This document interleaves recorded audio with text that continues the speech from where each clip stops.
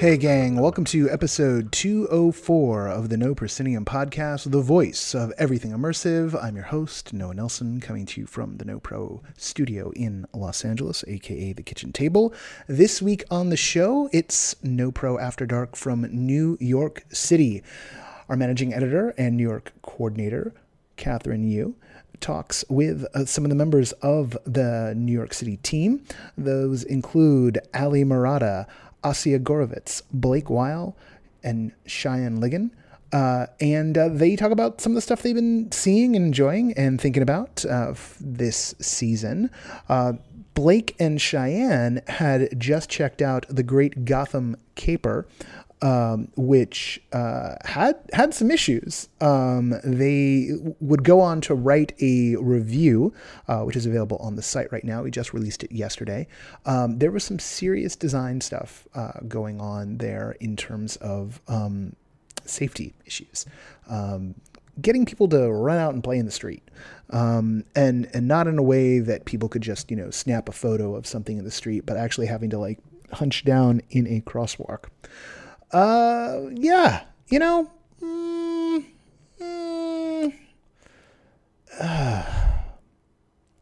Anyway, more on that on the back end of the thing. Let's check in on the Patreon. You probably know this by now. The Patreon is my own personal major source of income at the moment. And so everyone gets to see just how much money Noah's taken in every month. And right now it's $1,400. So, and I live in Los Angeles. So, hey, we didn't get any new backers this time out. We could use some.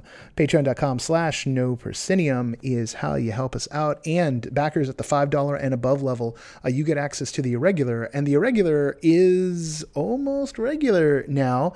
I recorded one yesterday, dropped it in the feed this morning. So there's kind of a bonus episode rant. I'm recording these in the car as I'm going places because, again, Los Angeles. So not the world's greatest audio quality, but definitely if you want some off-the-cuff insight into what's going on out there in the wide immersive world, the irregular's a nice way to get that. All right. Let's do the thing we're supposed to do right now, which is, mentioned the sustaining backers of the show. I recorded this already, and then there was a mistake, so I had to go back and record it again. So I'm sort of reliving the last 5 minutes of my life in a constant loop. The sustaining backers of No Proscenium are Mark Baltazar, Jan Bubman, Lonnie Hanson, Ari Hurston, Sam Kinkin, and Samuel Mustry. Thank you all for keeping the show going forward step by step. We are taking a break next week. Where there's no North American newsletter, there's no LA or New York newsletter, there's no podcast. Will there be an irregular? Possibly. We need to play catch up. I need to play catch up, but most importantly, I need to unplug. I need to unplug completely. More on that on the back side, but I just wanted, for those who don't stick around for the after notes, make a note. You will not be getting any major production out of us next week because 4th of July is that Thursday, and not going to hop back on the horse. Going to take the time to spin down, refill the tanks, and get ready for the battles ahead because there is a lot going on. Comic-Con's coming up, and Kara's going to be down there, and I might even swing through for a hot second. There's just a lot going on, and we want to make sure that we are able to bring it all to you in the ways you want to have it. All right, let's go ahead and roll the tape for this week's episode, New York City After Dark.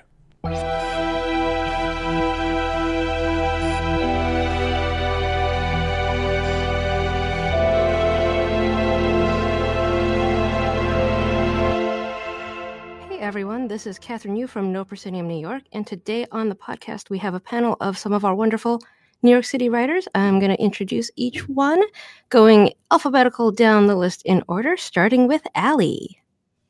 Hey everyone, I'm Ali Murata. I'm an immersive creator and researcher. And we also have Azia. Hi everyone, I'm Asya Gorovitz. I'm a writer here and I'm also a performance photographer. Blake. Hi everyone, I'm Blake Weil. By day, I'm a market researcher, but by night, I'm a critic with No Proscenium. And Cheyenne. Hi guys, I'm Cheyenne. I'm a new reviewer with No Pro, but a longtime fan of immersive theater. So, maybe we'll start with you, Cheyenne. What have you seen so far this year that's really impressed you, really gotten your juices going? Well, I just saw The Bunker for the first time. I know it's been running for a little while, but it was my first time seeing it, and I thought it was amazing. Definitely the best thing I've seen or participated in, I guess, rather, this year. It was really, really great. So, from what I know of the bunker and kind of the different instances that each group kind of makes its own path. So, did you end up doing more of the tabletop stuff, or like the excursiony stuff, or were you more leaning towards like the LARP? Like, what was your experience like? Yeah, so the tabletop stuff was funny. We had a guy who kind of like stationed himself. He was our like stuff maker. He knew how to play the game, and he made the nails and the junk plating and all of that. And then I ended up being kind of like the diplomat. I held down the fort. They had these like iPad kind of things, and I was communicating with all the other bunkers and then filling in my bunker on what was going on in the outside world. So kind of helping inform decisions that way. So, from your perspective, like, and this is something that I think both Ian and Austin struggle with as well. Like, how would you describe the bunker to someone who doesn't know anything about it? It's funny that you ask that because I've been raving about it for the last week, and people keep asking. They're like, "So it was a LARP?" And I'm like, "Well, not really." And they're like, "So it was a play?" And I'm like, "Not really."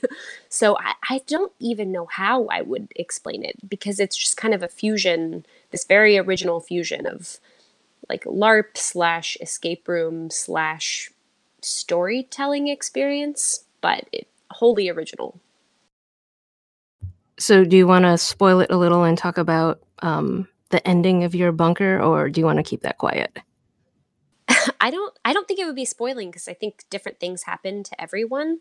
But basically, our group had a little bit of a split about where we should go. So we were able to fix our bus and escape our bunker, and then about half of us wanted to go up north to where there was this kind of like hive mind bunker. And then the other half wanted to go to a party bunker where we heard rumors that there was beer and lots of beans. So half of us did that, and the other half ended up as bee people. So it was very fun. So, wait, the ones who got the beer were the beer bee people, or was wait, am I getting confused here? Yeah, no, so like there was a hive of bees, like people who had kind of turned into these like alien bee people, and then there was another group that was fully human, but there was a party bunker that had beer and like lots of food. So half of us ended up becoming bees, and then the other half went to the party bunker. So we kind of had a split in our group. Did you feel like a lot of the people you were playing with were kind of initiated to that sort of experience, or did it seem to be like more people who were new to that sort of experience? You know, I would say that about half of us had definitely had experience with like D&D or things like that where it wasn't a total first time, and then other people it was definitely their first time doing any of that, but there's such a low barrier to entry at the bunker that I feel like nobody had a hard time getting into it. It was pretty easy for everyone to hit the ground running and know what they were supposed to be doing. Awesome. So on like the scale of RPG and LARPs and all that, like how much experience would you say that you had but coming into the bunker? I've played D&D for a few years, and I had done a couple Nordic style LARPs, and I think that the bunker is closer to a Nordic style LARP than like any other type of LARP. So not super experienced, but definitely not a first timer. But again, I think that even if you were a first timer, you could easily play the bunker. Always good to hear a report coming back from the bunker and Broken Ghost Immersives. So, Blake, how about you? What have you been up to? This year, probably my favorite thing that I've seen has been Invited by Rock Dance Collective. So, what was so special about that? Could you describe it? Because I don't think they're that well known of an immersive company, actually. They're pretty small. I'm actually not even sure how many forays into the immersive spaces they've had, but they really knocked it out of the park. So Invited was an immersive dance piece framed through the lens of a party that you've been invited to, a sort of, think a nice evening cocktail party. And so guests would arrive, you'd be given a cocktail of your choice, you would mingle with the cast who would then be the dancers for the evening. And what really made it so spectacular was that with a lot of previous kind of immersive dance pieces I've seen, a lot of times, they'll be very cool, they'll be very interesting, they'll be fascinating to describe to someone. But because dance can be so abstract, they can be a little bit hard to follow or interpret or find meaning in. But what I really loved out of Invited was that because you had this overarching structure of the party, it made it much easier to follow the narrative. And they even, using a little bit of dialogue, worked in some pretty great one-on-ones with audience members that I was lucky enough to get one of them. Do you want to describe a little bit more in detail about what happened during that one-on-one? Sure thing. So one of the characters, who I want to kind of call her like the mean girl of the evening. She spent the whole show kind of putting down the party planners, fighting with her boyfriend, being rude to other guests. There was a cake earlier in the evening, and she literally sat down next to me just to gossip about how bad the cake was. But after everyone through the show's proceedings has been a little bit emotionally wounded, she pulled me and maybe one other person aside, and she really put us on the spot in almost a simulation of like a sexist catcalling street harassment, with her as the harasser against me and this one other guy. And nothing crossed the line. It was nothing that made me uncomfortable beyond the bounds of the show, but it really provided this interesting, visceral experience of being put on the spot by someone else's bad behavior and having to maintain a cool facade, which the show really tied nicely into its general themes of, if we act nice at a party, then why can't we act nice as invited guests? And what is the appropriate response to rudeness, both in a controlled situation like a party and a wild situation like the world? So the performer is with you and another person. So there's the three of you interacting together. How much of your reaction was based on what you were thinking and feeling? And were you trying to get any sort of like social cues or have a discussion with the other person involved? Well, that was one of the really clever things about it. By bringing that other person in, I was kind of put on the spot because I didn't want to be a jerk in front of the other person. He didn't want to be a jerk in front of me. And yet we have the actor being very aggressive to the both of us. And so there was this moment of kind of shared understanding and discomfort between us where almost just through glances, we established a small social contract between the two of us where it was just, okay, we're just going to get through this. We're going to endure this harassment, and we can talk about it later, but it's just going to get worse if we raise our voices now. And it really was one of these interesting kind of empathy-building moments that I really think immersive theater is uniquely suited to create. So the person you were with, did you know them in advance? Not at all. We were taken from opposite sides of the room. We weren't even sitting next to each other. And did you end up finding them later and asking them, like, hey, what just happened and what did you think about it? Yeah, there was a brief break for champagne about maybe 10 minutes later, and the two of us, it started out almost in that sort of war stories mode you get with a lot of immersive theater of like, oh God, were you expecting that? What happened? But then it kind of broke down into a much more kind of sympathetic, like, are you okay? You shaky? You need a glass of water? And it was a really nice little moment. So I think we'd be remiss to mention that you do a lot of LARPs as well. And so it seems like you kind of just did like the check-in that happens at a lot of LARPs, right? Pretty much. All you needed was a little fist on your forehead. LARPing was kind of how I fell into the immersive world. So I tend to like the shows where I can kind of play with the actors a little bit. And ones, I guess, like this, where I do know my role as an audience member within the universe of the show.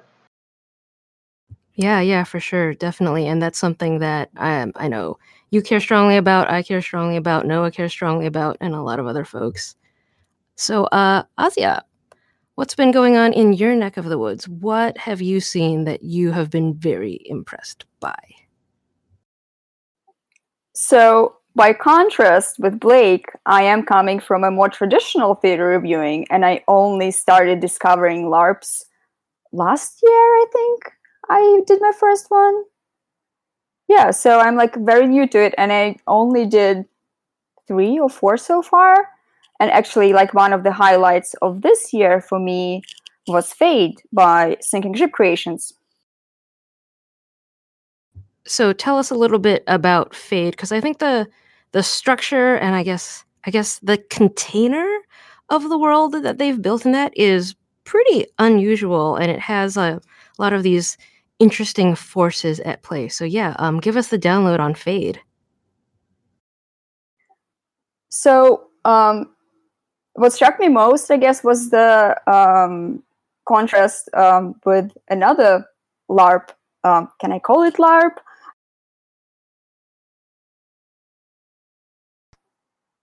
The Mortality Machine, the other project that Sinking Ship Creations did, which had a LARP component, but also had a bunch of other things, and ultimately wasn't that successful. So in the next project, in Fade, they decided to get rid pretty much of anything that is not LARP, and I was struck by the boldness of this decision to kind of just give the full agency to the audience members, and there were characters designed, so it's not like totally up to you, but there was a lot of agency and like space for creating your own character and interaction and means and ways of interaction too.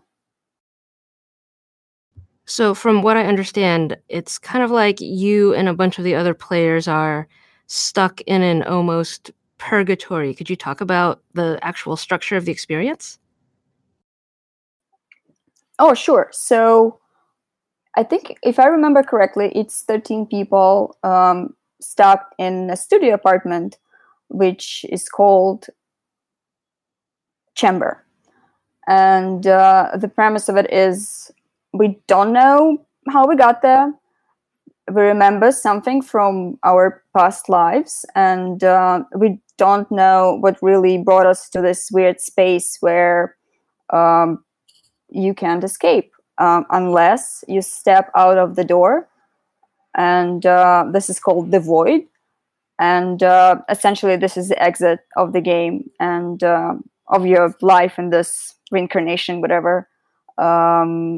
And all you can do is try to figure out why you're there, who are these people, and how you can help each other, I guess, deal with this situation. So what character were you playing? I remember Ed reviewed it, and he was kind of playing this like Romeo Don Juan kind of guy. So I'm curious what character you ended up with. So I was in a love triangle. I had a spouse and I had a lover, and it was quite loaded emotionally for me. So what happened? The emails was sent out to participants to kind of with the questionnaire, including which topics are going to be like dealt with. And I think I was busy, and I didn't fill it out. And basically, I was assigned a character, and it was very close to me in a sense that it had a lot of personal points, I guess. So for me, yeah, it was therapeutic in a sense. Yeah, that experience sounded really, really intense, but also potentially quite fulfilling. I did note that in Ed's review, he talked about how, you might choose to leave the chamber for the void in a way that made the most sense for your character and your character's story. But it also meant that because it was the end of the game for you, you're constantly balancing, well, like, is the best way that this narrative could go me leaving right now, and then, oh well, it's over for me if I do go. So as you were playing through Fade, was that also going into your mind, like, is this the time for me to enter the chamber or leave the chamber and enter the void? So yeah, I remember Ed's review, and he brought this point, and yeah, I agree in a sense that essentially you don't want to do it because you will lose your money. And who wants to do that? Like, everybody wants to play through, and no matter what comes at you, you'd rather stay with it to see how it ends, right? But then on the other hand, it's very true to life. I mean, if you choose to exit, this is your choice, and you can't really come back, I guess. Yeah, that makes a lot of sense. Very well put. And Allie, what have you enjoyed in recent memory? I've been pretty badly behaved this year in that I've been working on a lot of stuff and not seeing a lot of stuff. But the one thing that I have to talk about is Chained, especially as like a VR newbie. I was like so blown away. So, in your words, in your perspective, how would you describe the setup of Chained? That's okay, a very good question, because I got to take a peek behind the scenes, so I want to describe it as an audience member and not like the actual technology behind it, if that's okay. Yes, of course. Cool. So I Chained is in the Future Storytelling Arcade. So it's amongst a number of other VR AR exhibits. But it's the only like formal theatrical one. And the setup is literally you're taken into a different space from the rest of the arcade and like just entirely transported somewhere else to this like Victorian time. Yeah. And for people who maybe don't know that much about the experience, it was done by Madison Wells Immersive. Justin Denton it was involved, formerly of Here Be Dragons, also produced by Ethan Stearns, who worked on Carnegie Arena, as well as War Remains, which just played at the Tribeca Immersive. So tons and tons of VR heavy hitters in there. So, Allie, what was the most, I guess, impressive aspect to you about the way that Chained is executed, just from like your perspective as someone who is not as familiar with virtual reality as some other people?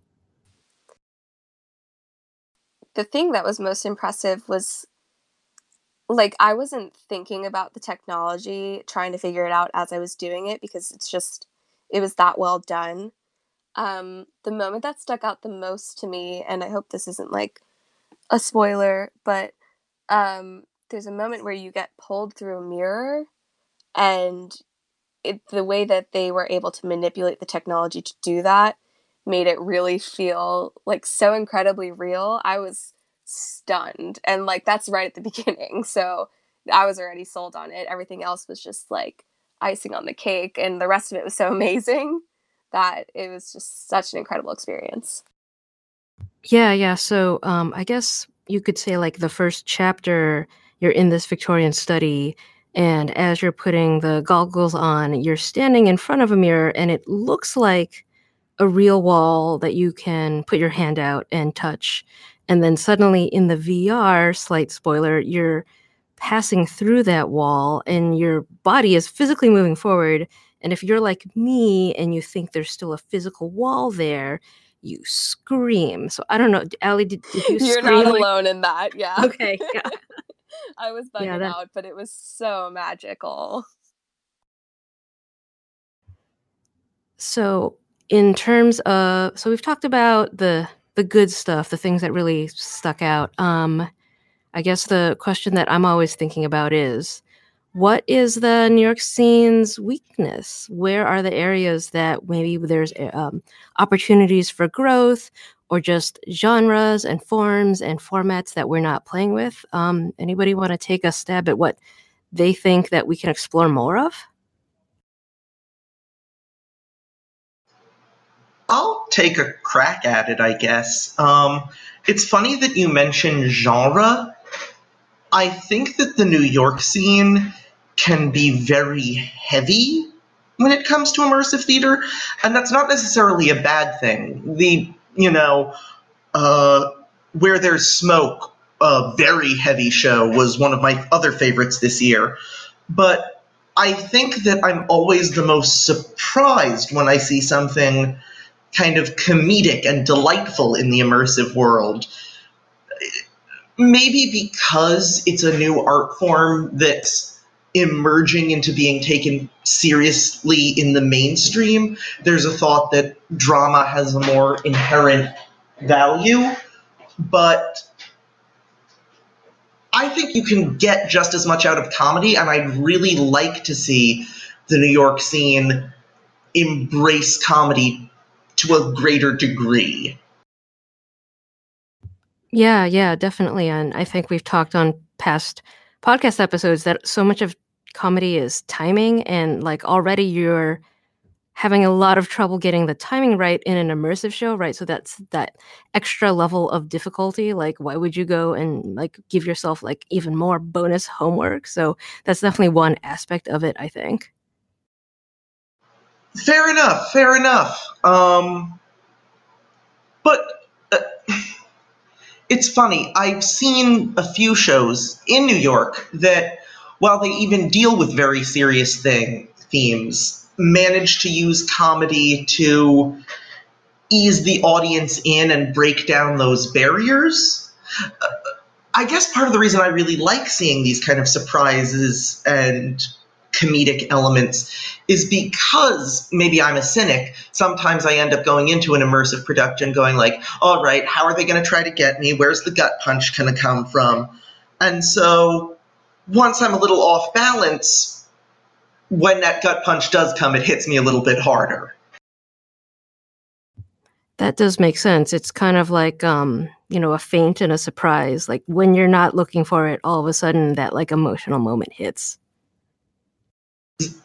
Exactly. It was a block association project that for a good 9/10 of the show was a straightforward comedy with some sinister undertones. But then the minute this heavy stuff hit in the final 10th, it bowled me over and defined the show, no matter how funny the comedy was. Yeah, it kind of reminds me of Harlow Fowler's work, which is a little weird and a little kind of that genre of funny sad. Like there's humor in it, but there's also often an undertone of suffering or pain or humiliation or just things that don't quite make sense, where the puzzle pieces don't quite fit together. I know that they're big fans of David Lynch, so probably that goes into it as well. I was about to say what you're describing is the full David Lynch experience. And that kind of surreality is the other thing I go to immersive for. I mean, I'm the kind of weirdo who the first time I saw Eyes Wide Shut, not so much the weird sex stuff, but it was like, oh wow, wouldn't it be weird to be in that room? Yeah, definitely. I haven't heard from Azia or Cheyenne, so do you guys have thoughts as to what's missing in the New York immersive scene? So when Blake started talking about comedy, I immediately thought, like, I started thinking what like comedic show I've seen this year, and like the only one I could think about is Midsummer.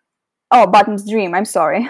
So Bottom's Dream is not quite an immersive production, but a promenade rather, based on Midsummer Night's Dream, and is a comedy.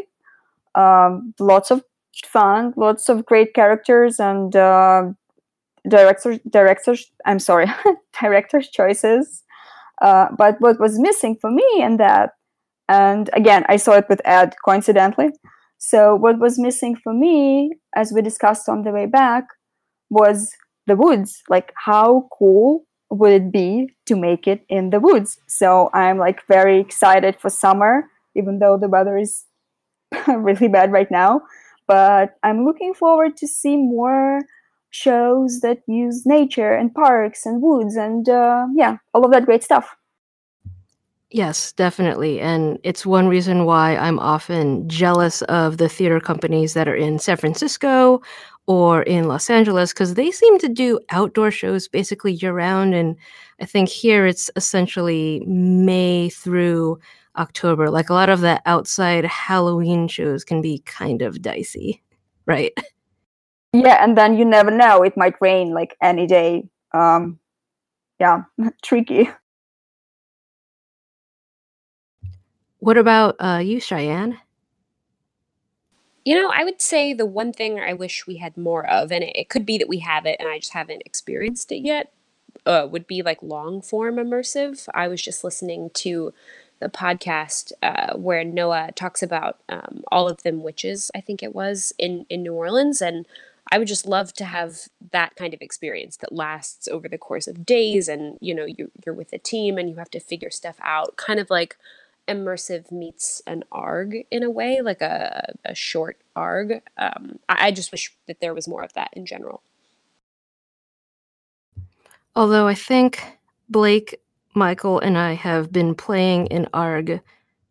It's probably dormant right now, but I think technically it's been going since October. Is that right, Blake? Like the Yarnies. That's right.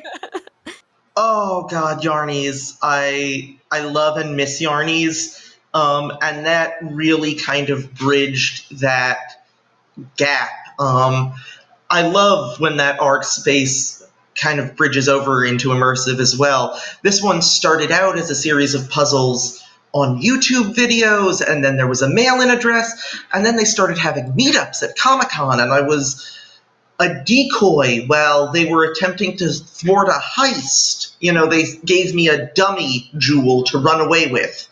And so that was a ton of fun, and I really hope that boots up again soon, because I think, if I'm recalling correctly, that was to promote Magic Leap. Yes, it was.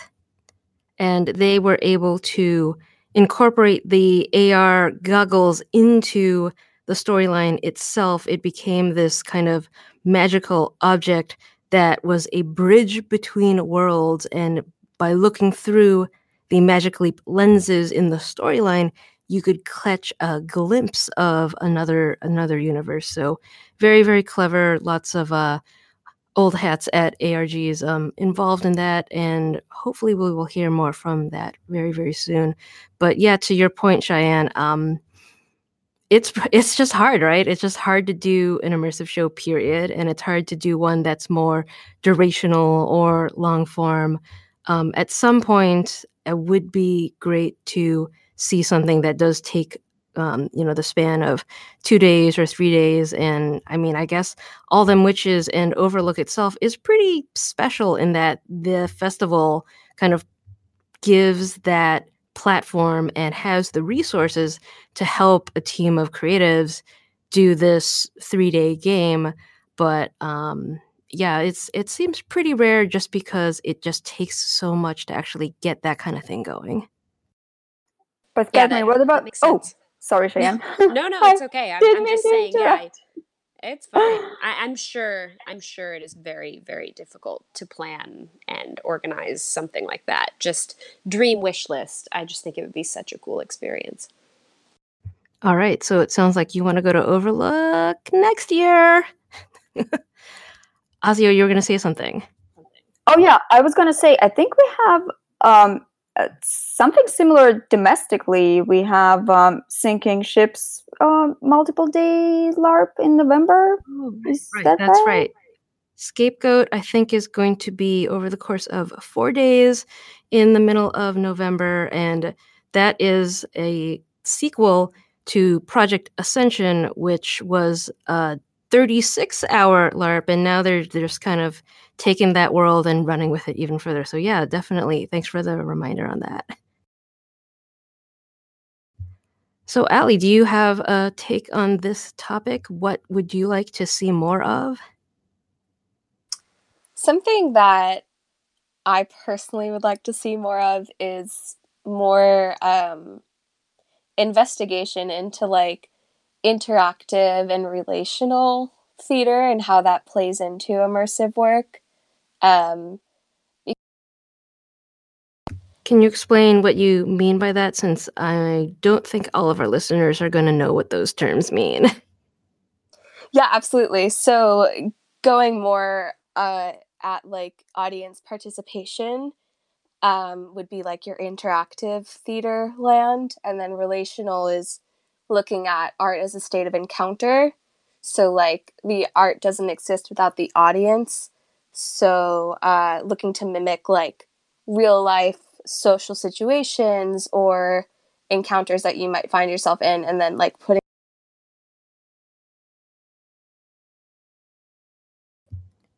Do you have any examples off the top of your head that you can share, and any works that maybe are leaning towards that, even if they haven't gotten 100% there yet? I think some works that are kind of bridging into that territory. Maybe like This Is When We Rest is comes to mind, of like how much audience participation can change, or even like The Bunker, like anything that the audience has a hand in changing the course of the action, I think is like delving into this territory. Yeah, it's interesting because personally, I always find that there's competing forces, and what I have found sometimes when you get into stuff that's more interactive is that the audience collectively really wants to push at the rules and the boundaries, and then we kind of navigate ourselves into an ending that might suck. So I don't know if you have thoughts about that. That's a tough cookie to crack. Um, it's hard because we can't predict how the audience is going to act in any situation.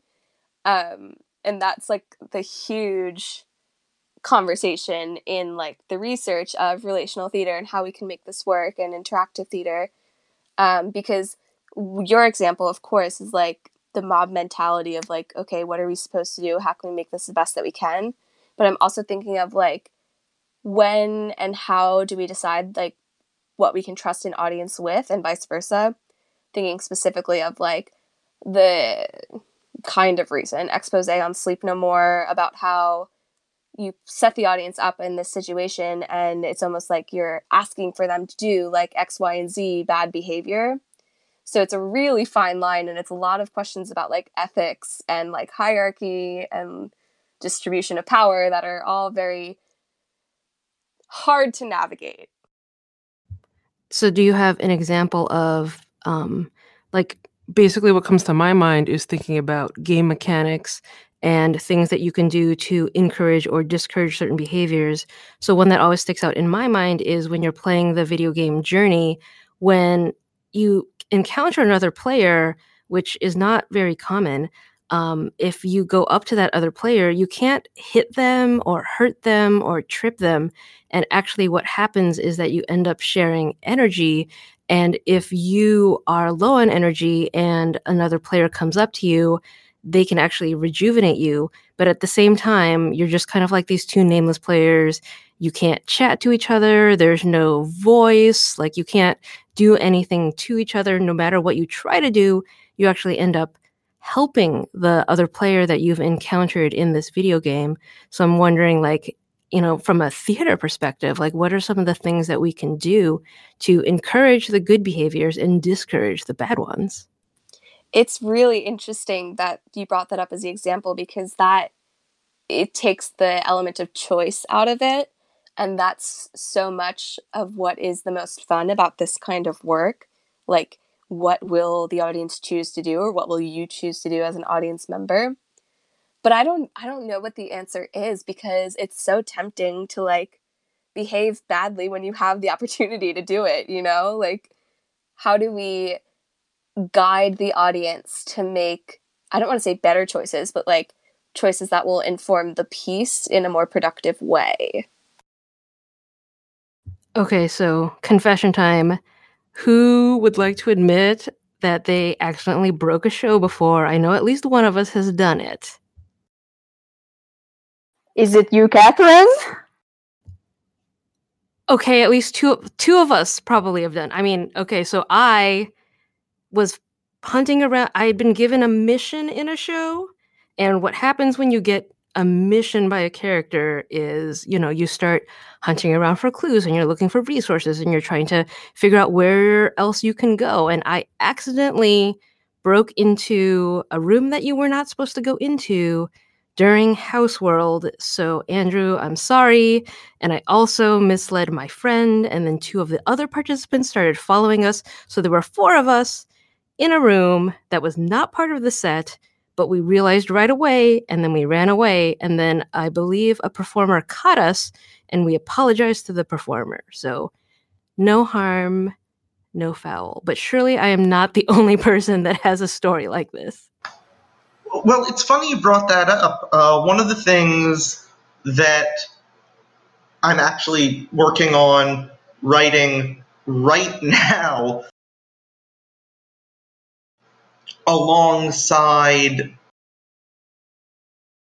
Sorry, had a.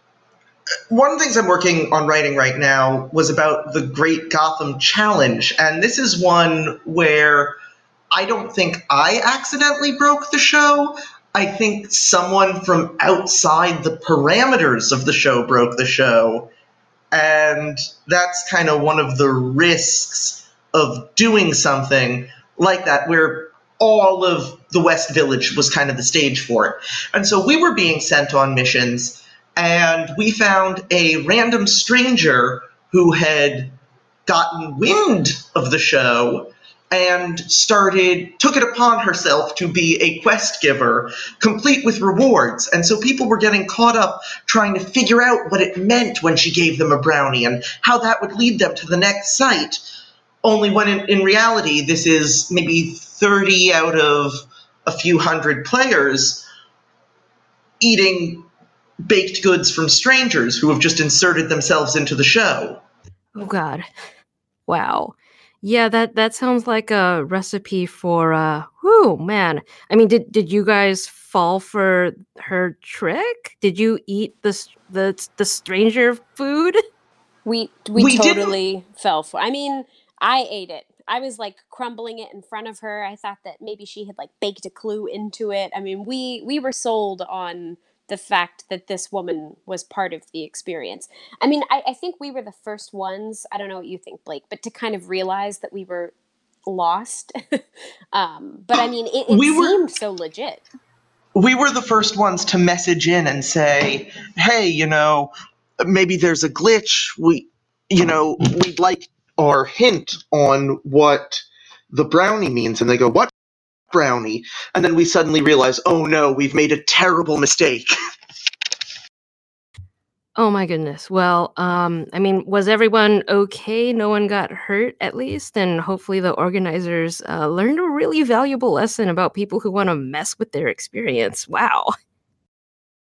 No one got hurt.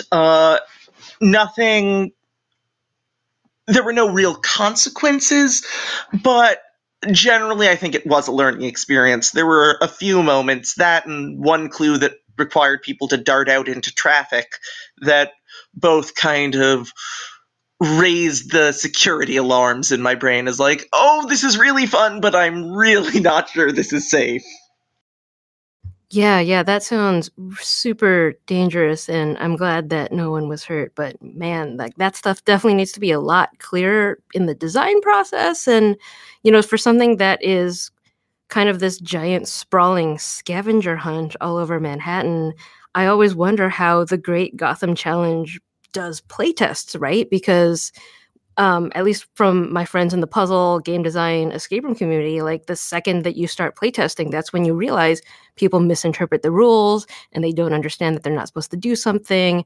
And that's when, a lot of the safety and security stuff shakes itself out. But if your game is designed for several hundred people and you need all of Lower Manhattan, I have no idea how you would playtest that, man.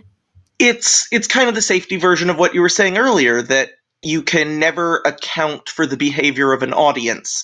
And once those variables get introduced, there's always going to be unforeseen consequences. Only in this case, instead of narrative consequences, they were potential physical consequences. Yeah. Well, I definitely look forward to the joint review that you and Cheyenne are writing. All right, so I think it's time for our next round of questions.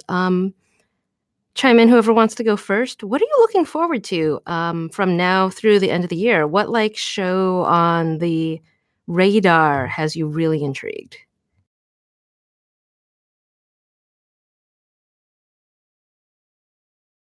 I can break this ice. I'm really looking forward to Elgin Park, and with that, a whole umbrella of spooky season. I'm ready for it. I don't know. I think there's just been a lot of not that happening, and especially what I've been seeing. So I think it's time for a little bit of horror immersive theater to come up. Azia, what about you? I have a few things preliminary scheduled, which I am mildly excited about. I'm going to a convention, and what excites me in that piece is that it's taking place in Arundel Center in Brooklyn, which is a converted Sunday school, and I just love that space. I've seen a couple of shows of a more traditional theater there, but the way it's transformed each time is so new, and this. I think this place has ghosts. I mean, every time I'm there, I feel shivers. And this piece is also going to have 42 actors, which is a large cast. So we'll see where that will go.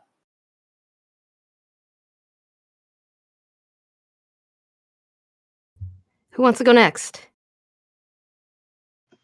I'll jump in. I'm really, really excited for the full production of Rainier Falls. I mentioned loving Harlow Fowler earlier, that I love their blend of kind of suspense, melancholy, and offbeat humor, and the fact that this is now their take on Twin Peaks, which is one of my all-time favorite shows. I'm incredibly excited for that. And I really am also looking forward to seeing what they do with the Wildrance space, because previous productions of theirs have all been that I've seen, have been these very interesting kind of site adaptive, if not site specific performances. So once they get that level of control over a space, I'm really curious to see what they do with it. Yeah, I saw a playtest, but I'm not going to say anything because they'll probably change 1,000 things by the time they actually stage it for real. Well, I am incredibly excited for that for real staging, and we can compare notes then. Awesome. And you, Cheyenne, what are you looking forward to? What's on your calendar? So I very much agree with Allie and Blake. I am all about spooky stuff. I'm really, really excited for Rainier Falls and just all the Halloween kind of fall stuff that's coming up. I know I should be appreciative for summer because I feel like it just started, but I'm ready for like the cold snap in the woods kind of productions. And then outside of that, this summer I'm really excited for the Rogues Gallery because it's like the bunker but bigger and with super villains. So there's really not a lot to not be excited about for that. Yeah, definitely. Broken Ghost always does super interesting work. All right, so we've been talking for a while, and I think it is time for my lightning round. So I'm just going to start calling on you guys to tell me what show or experience in or outside of New York do you have the most FOMO about? Like, what is it killing you that you're missing out on in LA or San Francisco or Austin or Chicago or London or whatever? Allie, let's take it away. The two big FOMOs this year were definitely Confection over in DC, and I also missed Broken Bone Bathtub when it was in New York, so pretty disappointed. I know. How about you, Cheyenne? What do you have FOMO on? Yeah, I'm having major FOMO. Just speaking of spooky things, Where Dark Things Dwell in Toronto is like everything I love. It sounds super Lovecrafty. It's like curses and cultists and witches, and I'm very sad that I'm probably not going to make it to Toronto to see it. Yeah, so they start running it in the summer and it goes all through until I think it's too cold to be outside, but it's in a village. It's dark, you're outdoors, and you're kind of in that escape game mode, if I understand their press release correct. What about you, Azia? What do you have FOMO about? That would be, I guess, Whisper Lodge. And they were in New York, and I missed them. And but hopefully we'll be able to catch them somewhere around the globe. Yeah, and well, I hope that she's not mad at me for saying this, but Melinda Lau is now a resident of Brooklyn again, so she's with her Whisper Lodge ladies of New York, and hopefully we will see another instance of that experience very, very soon. And lastly, but not least, Blake, what do you have FOMO about? I also was very into Where Dark Things Dwell, and as also a big escape room fan, me and Michael Anderson of ARGNet constantly are running around to escape rooms. We're already trying to plot to see if we can get there. But the one thing that I'm crushed that I did miss out on, because it sounded totally up my alley, was a LARP called Eshkatan, that was up in Rhode Island, I believe, in Newport. Oh, yeah. It's Garrett. I can't remember his last name, but please go ahead. It was a Lovecraft LARP from the perspective of the cultists, and all the player factions were different cults. And it was agreed upon at the start of the game that the world was ending. It was the player's job to guide and interpret how the world ending is to take place and what that means for humanity and what that means for them as people who have been building up to this moment for their entire lives. And it's just such an interesting perspective-taking exercise in that sort of spooky Lovecraft world that I would have loved to be there, but I ended up having a business trip while it was going on. I was so upset. Boo. Yeah, those jobs do get in the way. Well, I just looked up their site. It's Tyler, Ken, and Garrett of Reverie Studios who emailed us a long time ago, and I apologize for not getting back to you guys sooner. But that does sound lovely, especially because that kind of bigger lens, right? That global ending has already been set, but like the actual details of how it got there is open up to the players. So I think maybe that hints at the conversation we were just having with Allie around, the amount of agency that you can give the audience and letting them have enough choice to feel like it's satisfying, but at the same time, like that the world has ended, right? So that's like part of the world building and the storytelling already. So that's not something that anyone can necessarily change, right? It's immutable, but how you got there and the kind of lore that you can build to explain how the world got that way is totally open. So that sounded super, super cool.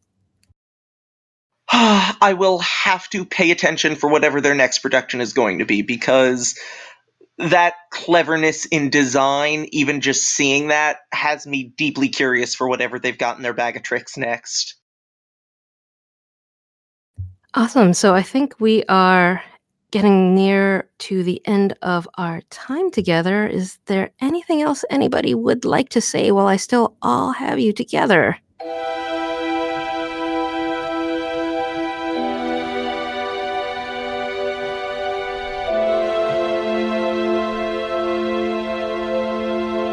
Once again, want to thank Catherine Yu for doing the host duties out there in New York City, and Ali, Asia, Blake, and Cheyenne for jumping on the show. Check out the work of the team there at noproscenium.com, holding things down. There's changes afoot. Some of you don't know this yet, but Catherine's actually moving out here to LA to pursue a master's degree, and so they're just upending their lives, coming out here. So the upshot is like I get one of my friends, which is great, but we're restructuring New York, which is scary. For those of you who don't know, Catherine does an amazing amount of work for us, and since she's going to a master's degree program, we're things are about to get serious. It's scary. It's kind of exciting. No Pro's evolved a lot in the past couple of years, thanks to Catherine. I'm going to be getting my hands dirty again, so expect the social media feeds to kind of like change in tone a little bit, since suddenly it's going to be the Noah show to some degree. But we're also bringing on some folks.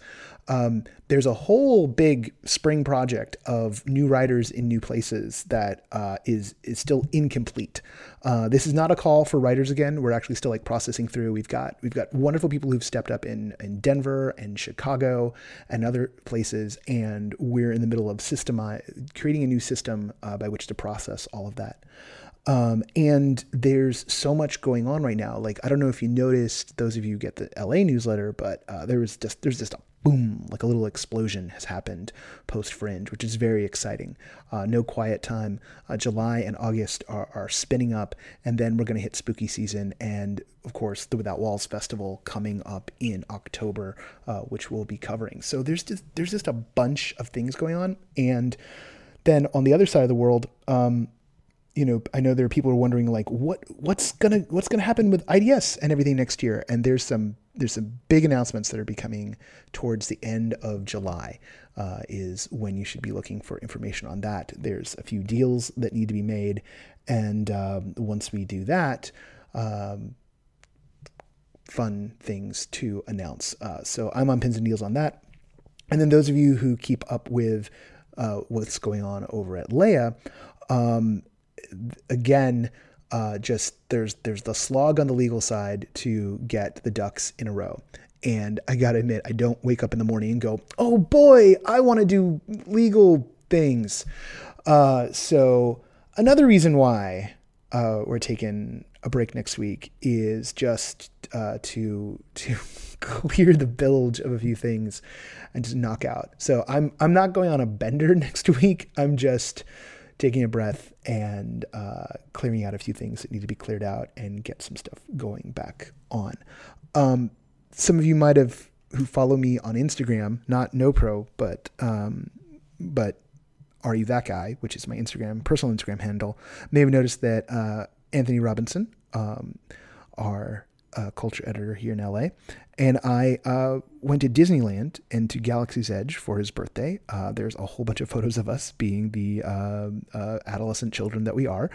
And it was a lovely, lovely day. It was the second day of that part of the park being open to everyone.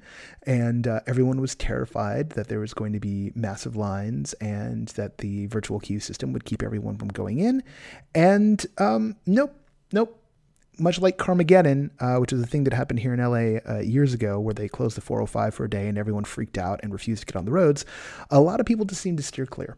And so we had just a lovely, fantastic day, spent most of it in Galaxy's Edge. And, at this point, Anthony and I have gone, Kara's gone, Kevin's gone. We're gonna get the crew together. Brianna's gone. We will get the crew together to talk about their trips, because everyone's had a different trip. Everyone's had a different experience. They went at different times. You'll find that a great many things depend upon your point of view in terms of the experience you've had at that part of the park. What I will say kind of definitively on my end is that they're getting the details right. There's some stuff that I definitely feel like, there's things in terms of accommodating the normies. I won't say muggles because that's Harry Potter land, but there's some stuff there where, look, there's no carnival rides in that part of the park. There's no little thing that you can stick a toddler on for a few minutes. So even though it's like the biggest single type expansion yet, it's not like Cars Land where there's like 4 or 5 little quickie things people can do. Which is that a miscalculation? I think instead that there's some space to do things that are a little bit different, and the infrastructure is there. And the whole thing about the interactive app actually wound up being a lot more interesting than I thought it was going to be. I didn't necessarily think that I want to come to Disneyland to go play an app game, an AR game, but everything interacts. So there's some joy to be had there, and with a few little pings up as they get everything up and running, I think that there's going to be a lot there, and they've still got a whole nother ride to open. So I know that there's been some mixed chatter about it, but I love it, and I sold my soul to make sure that I could go back. So expect a full breakdown on Galaxy's Edge, even fuller than we've had before, as I kind of observe more people. Also, if you're the kind of person who likes to go and role play, it plays back with you. It does, which is nice. Okay. I might have been admiring this lightsaber that I got there during that entire time. I just turned and looked and saw it. It's on the desk now, so obviously. Just felt like sharing. Okay, let's do the things we do. Again, the major source of income for my existence now comes from patreon.com/noproscenium. We're very thankful for those of you who support the show, most especially our sustaining backers, Mark Baltazar, Jan Bubman, Lonnie Hanson, Ari Hersten, Sam Kinkin, and Samuel Mustry. The music for No Proscenium is by Chris Porter of the Speakeasy Society. You can find everything we do at noproscenium.com. If you've got a show you need to tell us about, it's pitches@noproscenium.com, or look for our Airtable. I should Bitly code. You know what? Catherine probably has a Bitly code for that. Catherine, I know you're going to hear that. You're going to be like, it's such and such. I expect a Slack later today. That's like, the code is this, that, the other thing. That's it. That's it for now. No show next week. Taking a breather. We'll be back in 2 weeks. We've got a whole bunch of episodes in the can. And there's just a hell of a lot more to come and new horizons to reach out to. Until then, until next time, I'll see you at the show.